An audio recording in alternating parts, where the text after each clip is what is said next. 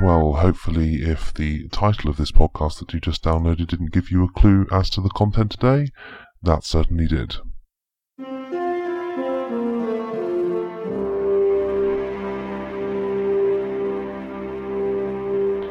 Hello, you're listening to the Boring Bill podcast. My name is Boring Bill. We're coming to you today in glorious stereo for the first time in a long time. I don't suspect that'll actually make any difference to anyone that's listening. Obviously, the MP3s that were available through the podcast are still in stereo, but in terms of the microphone recording, they are a replication of a mono microphone stream that is duplicated equally in both earphones or amplifiers or speakers or whatever you have, whatever you listen to the podcast in. But now we've managed to alter the settings that are a wonderful stereo microphone, which essentially has two microphones in it in different positions, means that if I were to lean to the right side of the microphone, then hopefully the balance of things would shift to the right hand side of however you're listening to this, and equally if I shifted over to the left, you would get more on the left than you would do on the right. But for the majority of the time, I'm going to stay planted firmly in the centre. Like I say, I can't see how it will ever be useful to have stereo capability in terms of the microphone. Having said that, I think it's very important that when one has these kind of capabilities, that one utilises them to the full, and you get a slightly more accurate reflection of the original recording of the podcast in having a kind of spatial dimension in which you can tell how my head has shifted around the relative location of the microphone. Fascinating times. In case you haven't already got it by the title of this podcast or by the chimes at the start, we're going to be talking about Big Ben today, a very famous British landmark. It's a big clock, and its chimes are at the start of the podcast. We're not replacing the normal kind of intro musical number that's normally at the start of the podcast with the chimes. That was just a special edition because we were talking about the Big Ben clock today. I think I got my tenses mixed up there. We haven't actually talked about it yet. We are going to be. There you go. Don't listen to Boring Bill for your grammatical needs. Obviously not a great example there. I'm going to be getting some of the information today from Wikipedia, which is not always an accurate source, but is always particularly good when one wants to articulate the history of any given thing. Assuming, obviously, that you believe the article itself is correct. Big Ben is obviously a nickname. It basically refers to the clock tower that's on the edge of the Palace of Westminster. The Palace of Westminster is a palace, and it also is the seat of the British Parliament. We did a history of the British Parliament podcast a while back now. Some people liked it, so often cited as one of the favourites. When people email the podcast, the email address obviously is boringpodcast@gmail.com, along with the cup of tea episode. So it seems that many of our viewers find when we focus on things that relate to British culture or British things, that people find that what they prefer me talking about. Again, my sentence structure is not ideal today. I apologise for that.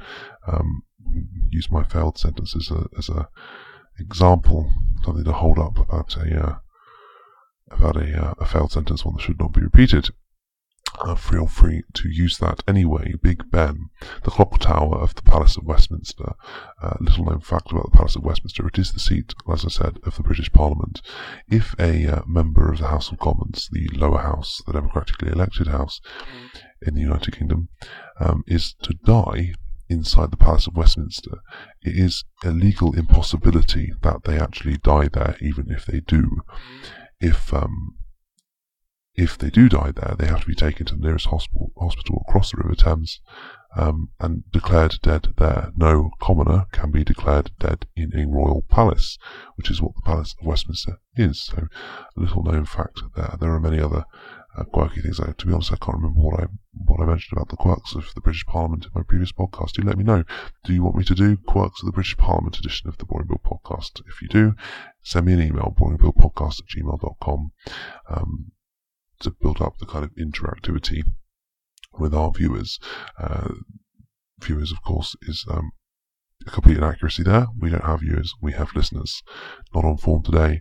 Bill must remember this. I think we're getting confused by the alliteration involved. We have Boring Bill talking about Big Ben. Listeners, not viewers. Our listeners email into the podcast, and that's probably the main reason we're even doing these podcasts now. So far on from where we initially did them. Our subscriber base has jumped from 18 to 22, 4 new subscribers since we started. It's not a massive jump, but it's a jump nonetheless. The direction of travel is in the positive direction, which got past one of my fears that every time you put up a podcast, the subscriber base goes down rather than up, and the reverse has seemed to happen that time. Our peak, I think, of subscribers was 40 at the high point. Let's see if we can top that. If we top that, I'll do a special edition. I don't know about what. I don't know what it really can do, but give me suggestions. Email boringbillpodcast@gmail.com, or leave a comment on boringbill.blogspot.com, or send a carrier pigeon. I don't know. It's up to you. But yeah, Big Ben is the nickname for the clock tower, but it isn't actually the clock tower itself. Big Ben is the name of the bell that is in the clock tower. People will refer to Big Ben as the clock tower. Some people refer to Big Ben and they're referring to the whole Palace of Westminster, which is obviously completely incorrect. But it's actually the name for the bell, the great bell that's in the clock that makes the chimes that we heard at the start of the episode. So it's a nickname essentially, but technically we're talking about the big bell that's behind the clock face in Big Ben. It is, in fact, the third tallest freestanding clock tower in the world, the Big Ben Tower. And it's over 150 years old, so it's been around for a while. It's not the biggest. I mean, one expects that it's actually going to be particularly imposing when one goes to see it. I have seen it many times when I've gone to London. But in comparison with many other London landmarks, it's actually very small. The London Eye, for example, which is kind of a big Ferris wheel style arrangement that goes very slowly around so one can look at the landscape of London, built as part of the Millennium celebrations and still operating, unlike the Millennium Dome, which operated for 1 year, was closed, left for a very long time, and now is the O2 Arena, so finally been made a commercial success. But Big Ben, comparatively, as a London landmark, is very small. But you can't really call it Small Ben, I suppose. But it's it's big as far as clock towers go. Tells the time accurately. That's what we like. That's what we want from a clock tower. There has always been a clock tower. Obviously, Palace of Westminster is very old. There's been a clock tower there from at least 1288. But like I say, the 150th anniversary refers to the bell rather than to the actual clock. But I won't go too much into the history of the building. I mean, that's an architecture thing we could do. London architecture another time. But like I say, Big Ben refers to the Great Bell in the Palace of Westminster. It's officially known as the Great Bell, as I say, and it's the largest bell in the tower and part of the Great Clock of Westminster, which is nicknamed to Big Ben.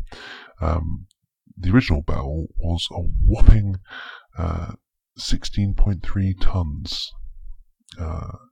It was cast in 1856 in Stockton-on-Tees by a company called John Warner and Sons. The bell was never officially named, but the legend on the records showed the commissioner of the works, who was a man called Sir Benjamin Hall, was responsible for the order. Although there's another theory of the origin of the name, is that the bell may have been named after a contemporary heavyweight boxer, but that's unknown. Although, it's thought that the bell was originally to be called the Victoria or the Royal Victoria in honour of Queen Victoria, but an MP suggested the nickname during a parliamentary debate, and the comment is not recorded in Hansard, so it's obviously very difficult to trace that one down, because Hansard is the parliamentary record of everything that's said in either chamber of the House of Commons or House of Lords. It's recorded every single word that's said in that chamber. A very important job of the Hansard Society used to be a separate organisation that wasn't part of Parliament that did all of this work, and Parliament eventually kind of funded it because they thought it was very important to have these kind of records. But I digress from there.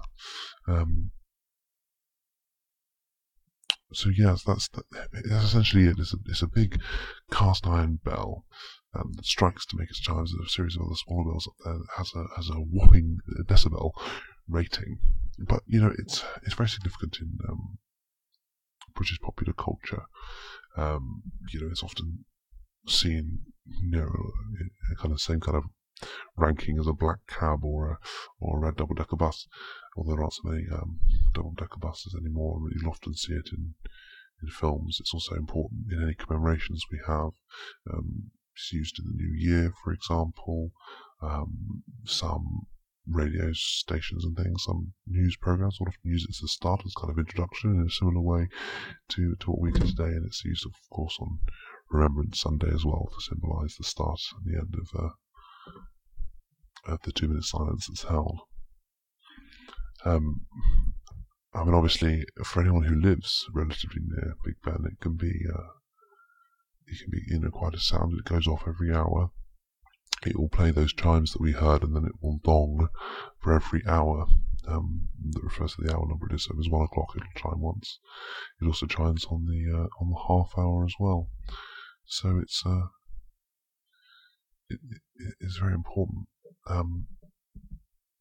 It's very rare for the bell or the clock to stop. It's very important that it's kept going. There is some. There were some situations where the clock didn't work.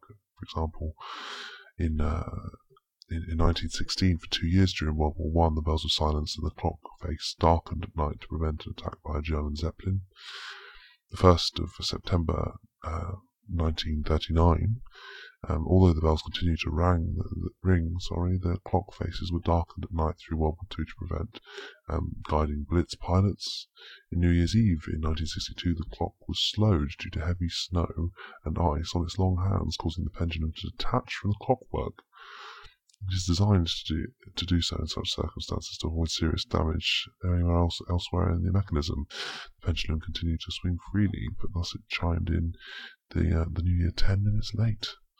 On the 5th of August 1976, the first and only major breakdown, the speed regulator of the chiming mechanism finally broke after 100 years of service. Then fully wound 4-ton weights dumped their entire potential energy, into the chiming mechanism in one go. This caused a great deal of damage. The great clock was shut down for a total of 26 days, over 9 months, before it was reactivated on the 9th of May 1977. This was the longest break in operation since it was built. And there hasn't been such a problem since. On the 27th of May 2005, the clock stopped at 10:07 p.m. in London local time, possibly due to hot weather. The temperatures in London had reached an unseasonal 31.8 degrees Celsius, which is 90 degrees Fahrenheit. It started but stopped again at 10:20 p.m. local time and remained still for about 90 minutes before restarting. On the 29th of October 2005, the mechanism was stopped for about 33 hours so the clocks and chimes could be worked on. This was the lengthiest maintenance shutdown in 22 years. At 7 o'clock on the 5th of June 2006, the clock tower's quarter bells were taken out of commission for 4 weeks, as a bearing holding 1/4 of the bells were damaged from the year's wear and tear and needed to be removed for repairs. And on the 11th of August 2007, at the start of a 6-week stoppage for maintenance, the bearings in the clock's drivetrain and the Great Bell Striker were replaced for the first time since installation. but generally it's extremely reliable and is a very constant and physical London landmark that stands very tall, and is a great symbol of the power of democracy, and of the importance of Parliament as an institution in Westminster. It is a very important symbol for the UK, although it's probably not respected as much as a institution, Parliament and the building and everything, as much as it is in other countries. For example, the Reichstag, which is the German Parliament, there seems to be much more of a respect for the institution there. There's constant queues out the front, a long line of people waiting to just go in and see the building. And while you do get that, sometimes with Parliament, you tend to get people who go up in the lobbying queues or whatever, rather than queuing up to just see it and go in. Although, important in the UK, although you have to go through many security checks, anyone can go in as a citizen of the United Kingdom, as long as they've got the stuff to pass security with, can go into the lobbies of Parliament, and they can go up to essentially a reception and say, these are on special allocated lobbying days, they say, as a citizen, I want to speak to so-and-so, whoever it is, whichever member of Parliament they want to speak to, and they will phone their office and they will get them to come to the lobby and they will speak to them. So that's a good democratic institution. There's another quirk there. I'm straying into what is probably another podcast topic. So yes, and obviously in the United States there is a particularly big respect for democracy, although that can stray to very different branches of government, not just vested in Parliament or the Congress in America. But again, maybe delving into some American history might be a good podcast as well. What do you think? BoringBillPodcast@gmail.com. I have to admit, people that are listening, that I've not been on particularly amazing form with this podcast, which is a shame. Been a few stumblings and inaccuracies in my speech, which is hopefully something that I won't repeat next time. But nevertheless, I hope and trust that you'll forgive me that. And send me some suggestions for future episodes at BoringBillPodcast@gmail.com, or leave a comment on BoringBill.blogspot.com. Also, let me know what you think about the stereo microphone. Is it more problem than it's worth, or have you noticed that I've strayed from one end to the other? I don't think I have. I probably have due to the way we've got it set up here, I probably have a tendency to stray to the right here rather than to the left. But maybe there's a problem for you. Maybe you prefer it one or the other. Maybe you. It's quite possible that if you use this to fall asleep, you have an alarm set for the following morning, so you may put a podcast on repeat and sleep with one earphone in and the other one out, which may be problematic because obviously stereo won't be of as much benefit there. So perhaps it's extremely disappointing that we've gone back to a stereo format. What do you think? Email at boringbillpodcast@gmail.com. Obviously, I'm very keen to encourage a bit of email dialogue here, so I can tailor what we do in the podcasts as to what best suits for anyone, or those that listen, rather, not anyone, because obviously there's only about 22 people that regularly listen. Maybe that'll increase after this. Maybe it'll decrease with my inaccuracies and occasional sentence stumbling. Very astute listeners of Boring Bill maybe will be particularly upset that that's the case, but we'll find out. Do interact, do let me know. Right, I'm going to leave it for there. Just to reiterate the contact methods. The feed address of the podcast is feeds.feedburner.com/boringbill. The blog address is boringbill.blogspot.com, and the email address is boringbillpodcast@gmail.com. All three of those are now owned Google entities. And they didn't used to be when we first took them out. Interesting. I have no problem with that. Google seemed to be a good company. Right. Sweet cheers, everyone. See you next time. Goodbye.